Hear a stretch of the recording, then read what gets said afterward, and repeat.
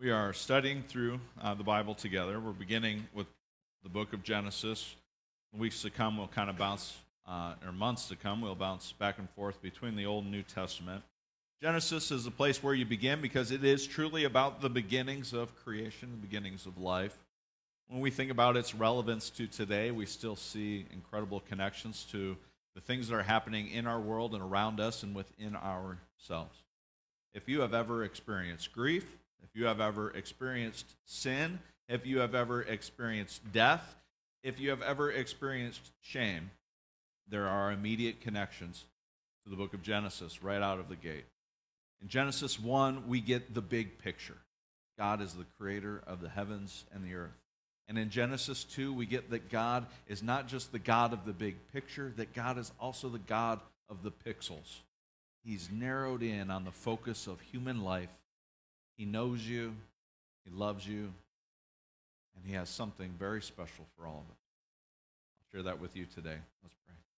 God, thank you for your love and your grace. Thank you for this moment that we can share studying your word and letting it study our hearts. Lord, search our hearts and know our ways. Know all that's anxious within us. Know our shame and our guilt, and know our sorrow and our sadness. Know our grief, God, and draw near to us. God, you have made a good creation. You've looked at us and you've called us very good. And oftentimes, God, we have a hard time seeing that about ourselves and seeing it about the world that we live. But today, God, shine a light in the darkness. Shine the light in the darkness of our soul, the darknesses of our mind. Shine a bright light that there would be healing, that there would be hope, that there would be a step towards you today in our lives, or that we would turn from our past and past sins and brokenness and live a new life today. We thank you, Lord, for Jesus Christ. He is our light. He is our salvation. Would you guide us now through your Spirit? It's in your name that we pray. Amen. If you would open your Bibles to Genesis chapter 2, we'll start in verse 4. The first part of 2, verses 1 through 3, is wrapping up Genesis 1 account of creation. It's the day of rest for God. It transitions then right into a more, there's the big picture in Genesis 1, there's the pixels in Genesis chapter 2. This is the account of the heavens and the earth when they were created, when the Lord God made the earth and the heavens. Now no shrub had yet appeared on earth, and no plant had yet sprung up, for the Lord God had not sent rain on the earth, and there was no one to work the ground. But streams came up from the earth and watered the whole surface of the ground. Then the Lord God formed a man from the dust of the ground and breathed into his nostrils the breath of life, and the man became a living being. Now the Lord God had planted a garden in the east, in Eden, and there he put the man he had formed. The Lord God had made all kinds of trees grow out of the ground, trees that were pleasing to the eye and good for food. Remember verse 9, that the Lord God made all kinds of trees grow out of the ground, and the trees that were pleasing in the eye and good for food. They were pleasing to the eye. In the middle of the garden were the tree of life and the tree of the knowledge of good and evil. A river watering the garden flowed from Eden. From there it was separated into 4 headwaters. The name of the first is the Pishon. It winds through the entire land of Havilah, where there is gold. The gold of that land is good. Aromatic resin and onyx are also there. The name of the second river is Gihon. It winds through the entire land of Cush. The name of the third river is the Tigris. It runs alongside the east side of the Asher. And the fourth river is the Euphrates. A word about all of that. We know where the Tigris and Euphrates are. The other 2 rivers, they don't have any idea. Basically, this is planting us in Mesopotamia area. But we really have no idea where it is. Go ahead and try finding it. Anyways, The Lord God took the man and put him in the Garden of Eden to work it and take care of it. And the Lord God commanded the man, "You are free to eat from any tree in the garden, but you must not eat from the tree of the knowledge of good and evil, for when you eat from it, you will certainly die." The Lord God said, "It is not good for the man to be alone. I will make a helper suitable for him." Now the Lord God had formed out of the ground all the wild animals and all the birds in the sky. He brought them to the man to see what he would name them. And whatever the man called each living creature, that was its name. So the man gave names to all the livestock, the birds in the sky, and all the wild animals. But for Adam, no suitable helper was found. So the Lord God caused the man to fall into a deep sleep. And while he was sleeping, he took one of the man's ribs and then closed up the place with flesh. Then the Lord God made a woman from the rib he had taken out of the man, and he brought her to the man. The man said, "This is now bone of my bones and flesh of my flesh. She shall be called woman, for she was taken out of man. That is why a man leaves his father and mother and is united to his wife, and they become one flesh." Adam and his wife were both naked, and they felt no shame. We're going to also get to Genesis chapter 2. I debated about just skipping Genesis chapter 2, but Genesis 3 really lacks the punch when you don't have Genesis 2 kind of in the forefront of your mind. You kind of have to read both of them together. This morning, I just want to draw a few things out of Genesis 2 and make sure we're kind of all on the same page when we look at it. So Genesis 2 teaches us about the life that is given to Adam and Eve in the Garden of Eden. It gives us a picture of how God intended for his creation to live, how to care for one another, and also to care for creation. We discover an awful lot about ourselves and our life with him.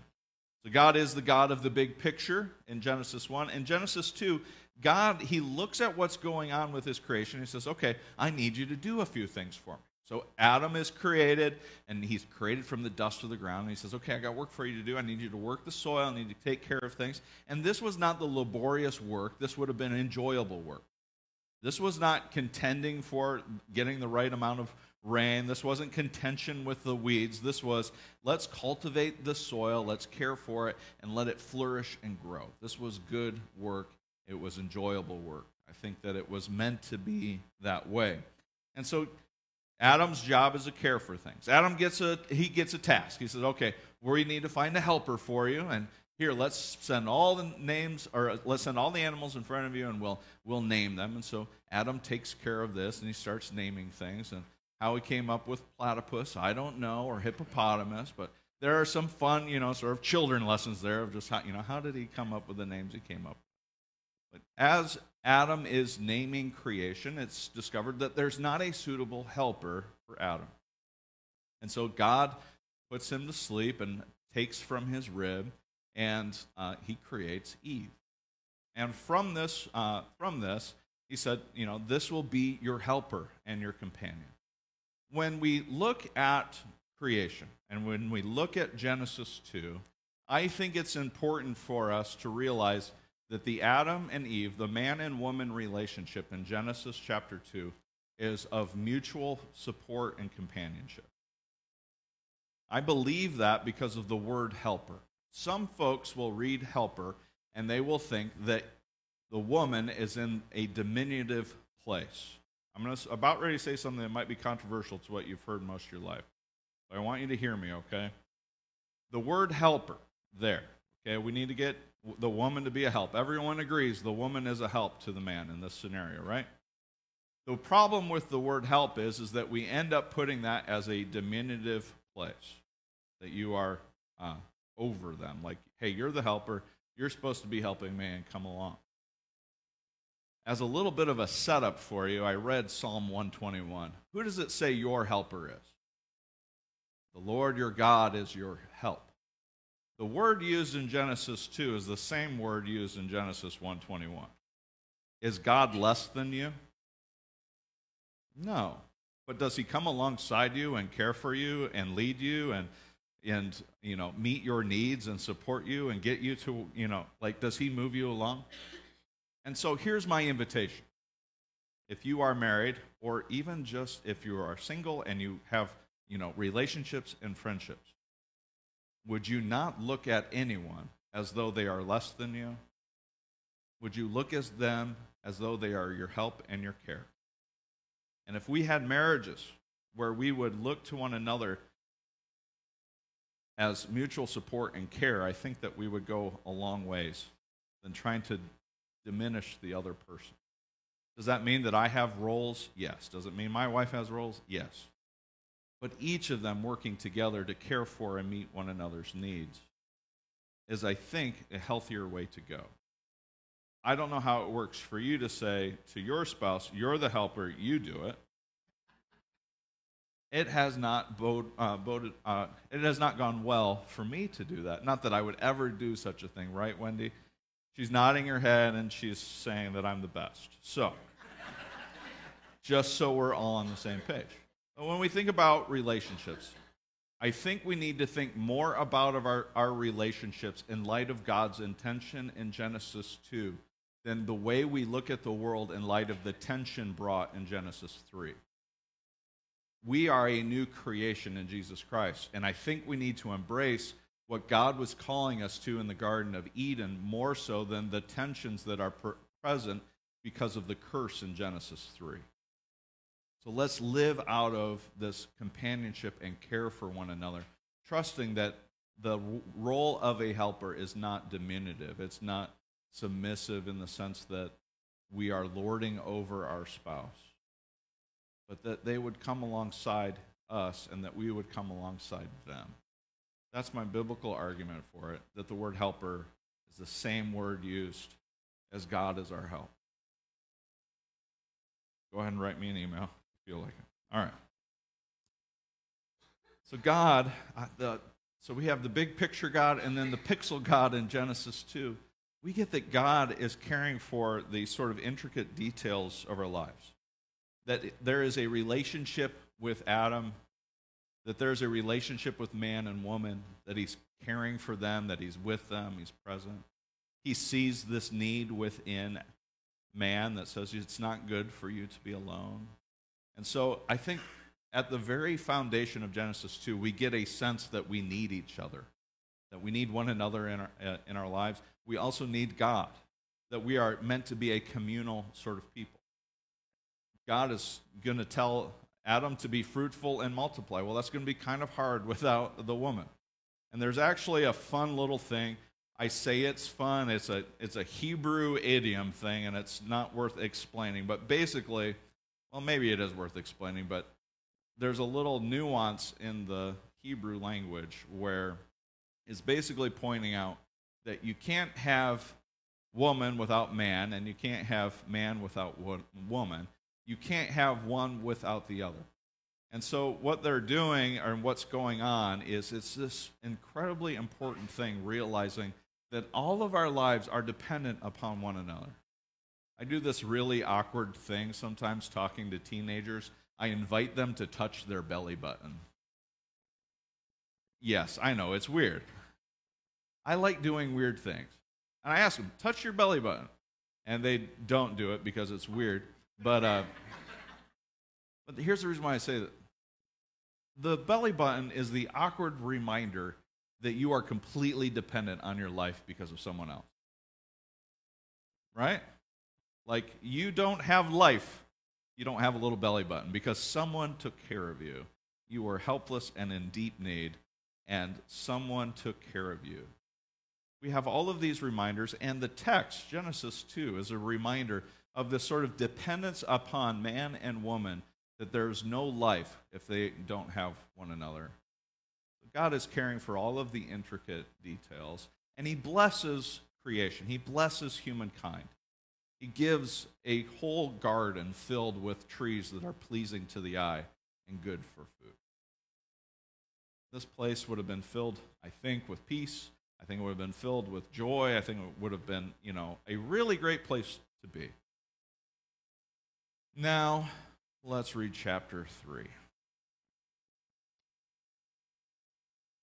There's more to be said there, but we'll keep moving on. Now the serpent was more crafty than any of the wild animals the Lord God had made. He said to the woman, "Did God really say, 'You must not eat from any tree in the garden'?" One, we have animals talking. It's already starting out a little strange. Did all animals talk? Was it just the serpent? We don't know. Let your imagination run wild and write a blog about it. I don't know. The woman said to the serpent, "We may eat fruit from the trees. We may eat fruit from the trees in the garden, but God did say, 'You must not eat fruit from the tree that is in the middle of the garden, and you must not touch it, or you will die.'" What did Eve add? What did the woman add to the story? Touch it. Why did she do that? I don't know. I don't know why she added it. Here's my running theory. We have a tendency to make God out to be more malevolent than he really is. He did say not to touch it. We do this all the time with God. We make rules on the rules. And right from the very get-go, we get this sort of religious sort of adding of legalism already sort of being clumped into it. And it's this misunderstanding of who God is and his character. If we would do well for ourselves to remember that God is gracious and kind, that the garden that God placed them in was filled with wonderful things. Anyways, it's a challenging sort of thing that she adds it. Why does she add it? I think we have a tendency to get the wrong narrative about who God is and what he's about. Verse 4, "You will not certainly die," the serpent said to the woman, "for God knows that when you eat from it, your eyes will be opened, and you will be like God, knowing good and evil." The serpent, Satan, the temptation, is sort of reaching into our sort of the envy of just, well, we'll be like him. He doesn't want us to be like him. Well, I want what he has. I want to be like him. I know none of you suffer from envy, but I'll just keep moving on. When the woman saw that the fruit of the tree was good for food and pleasing to the eye, and also desirable for gaining wisdom, she took some and ate it. Were there other trees in the garden that were good and pleasing to the eye? There were. But she saw one that she couldn't have. And she gave some to her husband who was with her, and he ate it. We like to give Eve a hard time, but the guy was there the whole time. He got the rule, and he didn't say anything. Both very culpable. Then the eyes of both of them were opened, and they realized they were naked, so they sewed fig leaves together and made coverings for themselves. Then the man and his wife heard the sound of the Lord God as he was walking in the garden in the cool of the day, and they hid from the Lord God among the trees of the garden. But the Lord God called to the man, "Where are you?" And I want you to notice what happens in chapter 3, verse 8. It becomes the Lord God. In chapter 2, it's the Lord God took the man and put him in the garden. And it's the Lord God who walked with him. In Genesis 1, it was just God. It was Elohim. This is the Lord God, Yahweh. This is the relationship God. This is the one that reveals himself to Israel. It says, "I am the Lord your God." And the Lord God is with them. He calls to the man and he says, "Where are you?" He answered, "I heard you in the garden, and I was afraid because I was naked, so I hid." And he said, "Who told you that you were naked? Have you eaten from the tree that I commanded you not to eat from?" The man said, "The woman you put here with me. She gave me some fruit from the tree, and I ate it." Then the Lord God said to the woman, "What is this you have done?" The woman said, "The serpent deceived me, and I ate." And all of them start the blame game. And every kindergartner has done it ever since, right? It wasn't me, it was somebody else. So the Lord God said to the serpent, because you have done this, cursed are you above all livestock and all wild animals. You will crawl on your belly and you will eat dust all the days of your life.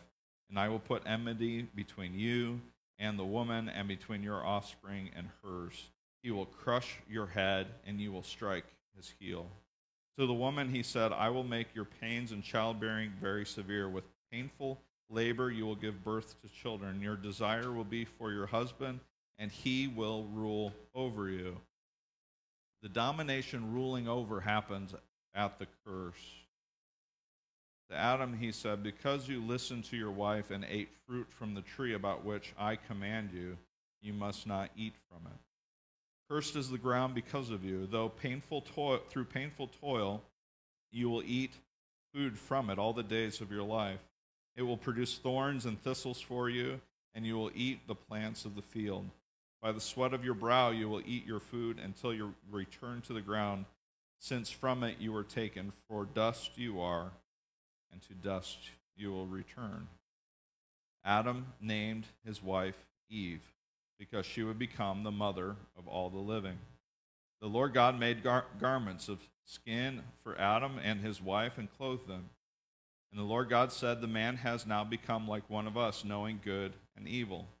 He must not be allowed to reach out his hand and take also from the tree of life and eat and live forever.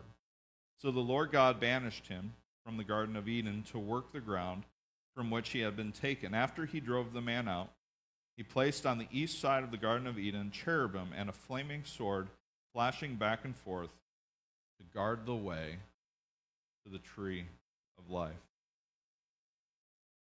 The biggest trouble we find ourselves in is when we think we know better than God. Think about the pride of that statement. And if I can make it this chapter deeply personal, it would be to look within ourselves and look at our own pride. How often do you think your way is better than God's way?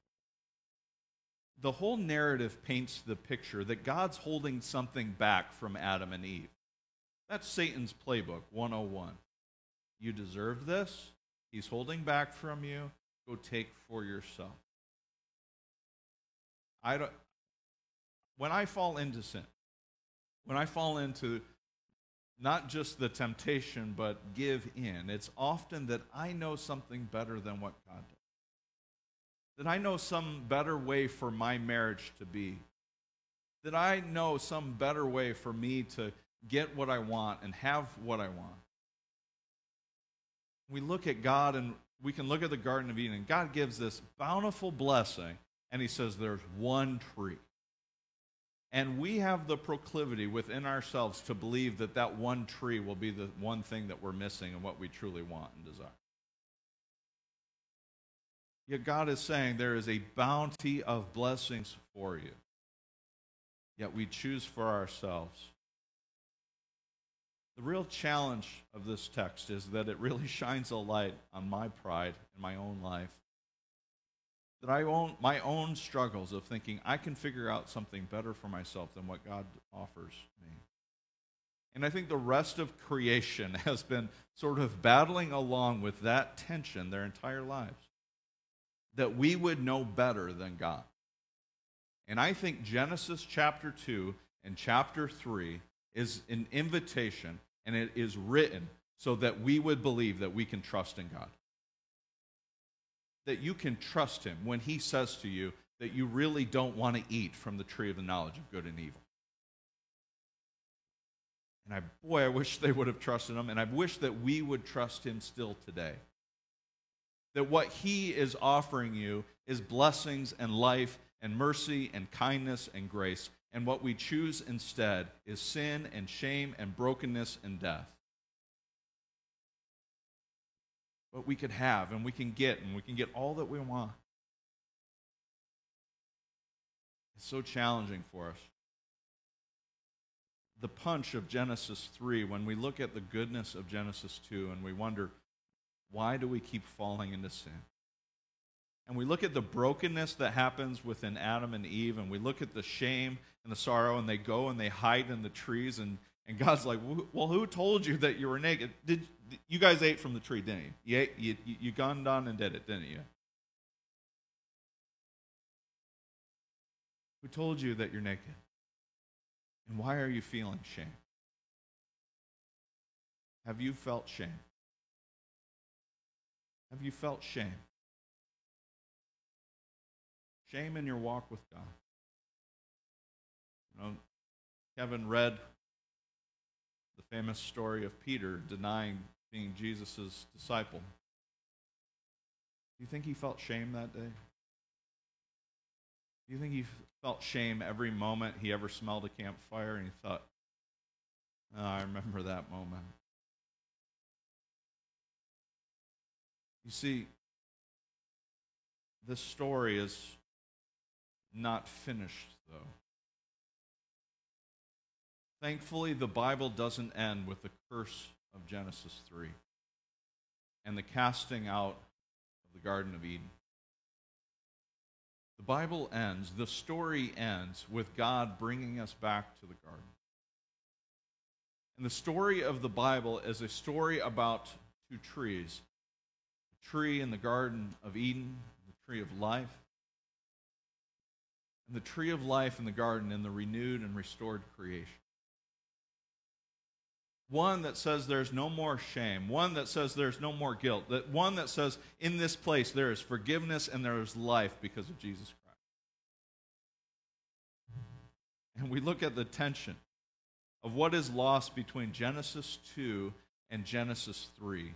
And the tension that's there is the tension of the tree of the cross of Jesus Christ, where it is the cross of Christ that bears our shame. The cross of Christ where he is there naked and exposed. It is the cross of Christ that he's there before all of us to bear our sin and to forgive us our sin.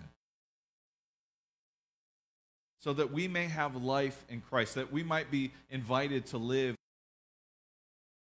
anew in the new creation and restored heaven and earth. We have lost the Garden of Eden in Genesis 2. But the path forward is believing in Christ and his forgiveness and his grace. And so we have to live our life in light of this truth, that Jesus forgives. That Jesus forgives. There is grace for you. We can look at Genesis 2, and I didn't do it. But you could walk through Genesis 2, and you could talk about marriage.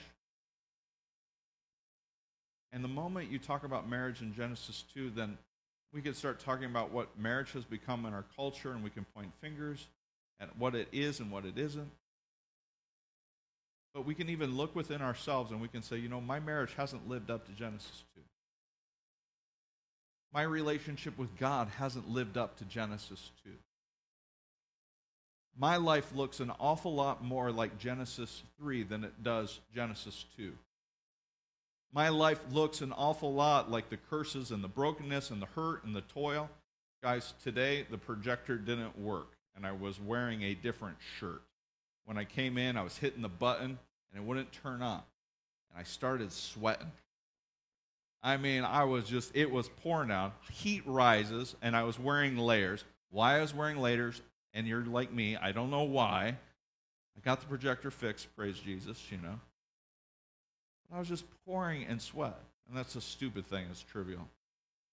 But our lives are filled with so much work and toil and shame and difficulty.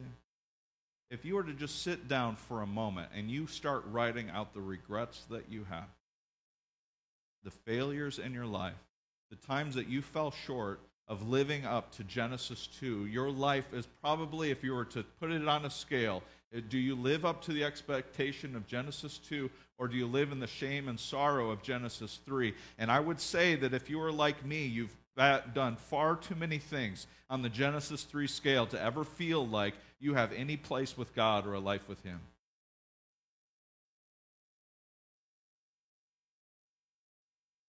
that you don't deserve God's love, that you don't deserve to walk with him. And the powerful story of God says that despite Genesis 3, and despite the pain of the curse, and despite all of the conflict and all of every aspect of our life, despite the weight of Genesis 3,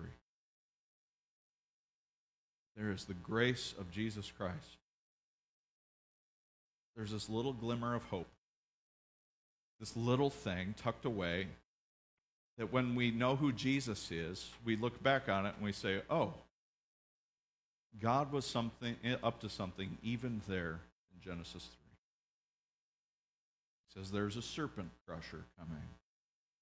You're going to strike his heel, but you know what? He's going to smash your head. And the serpent who led the world astray, well, his power is destroyed. And it's the power of Jesus Christ, and its new life, and its forgiveness, and its renewal, and its hope, and its salvation that you have today because Jesus lives. And that Spirit that raised Jesus from the dead, the Bible teaches us that that same Spirit that raised Jesus from the dead is alive in you, for who believe in Jesus Christ as Lord and Savior. The Bible says that if you confess with your mouth that Jesus is Lord, and you believe in your heart that he's raised from the dead, that you too will be saved. Romans 10:9. So the invitation, the application, the sort of driving this whole thing home, is something that my wife tells me often. I never have to tell her this very much because she's a good person. But for me, I need help. And it's this phrase: there's no guilt and shame today. There's no guilt and shame over our past. There's hope for tomorrow. Do you live in hope for tomorrow? That God's grace is for you, that his forgiveness has been extended to you, that Jesus Christ died for you and has set you free. Do you live in the hope of today? You live in the hope that Jesus has forgiven you, that there's hope today in your marriage to restore it, that there's hope for you today in your walk with God and your relationship with him, that we no longer need to hide behind the trees, but that we can come out and say, God, I'm here and I'm with you, and I have sinned and I have fallen short of your glory.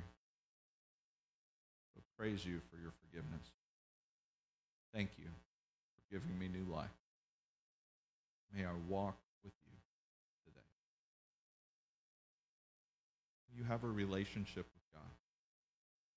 Will you seek him with your life? Will you take his forgiveness that's offered you in Jesus Christ today? Let's pray. God, thank you for Jesus. Thank you for our help that comes from him. Apart from you, God, there is no life, there's no freedom, there's nothing. And God, we hear these lies about you, this false narrative that says so many things about you, that you are not out for our good, that you don't care for us.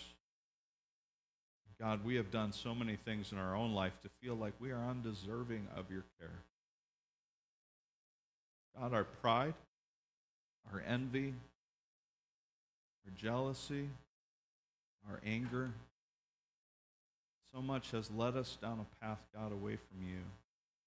And God, when we think of all of the things that we've done and all of the shame and all of the sorrow and all of the death and all of the hurt and all of the things, God, that weigh so heavy on our minds and our hearts, that would remind us of our own brokenness and dismay and why we don't have a place with you, God, remove that today.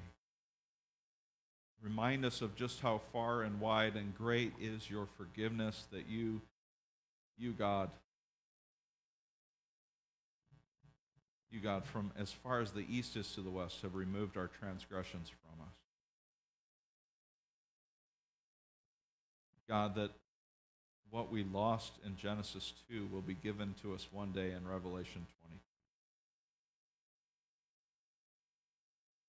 God, that you will remove all sin, and you'll remove all doubt, and you will remove all death, you'll remove all brokenness, and there will be nothing but you and us with you in a new heaven and a new earth, forgiveness and grace and mercy.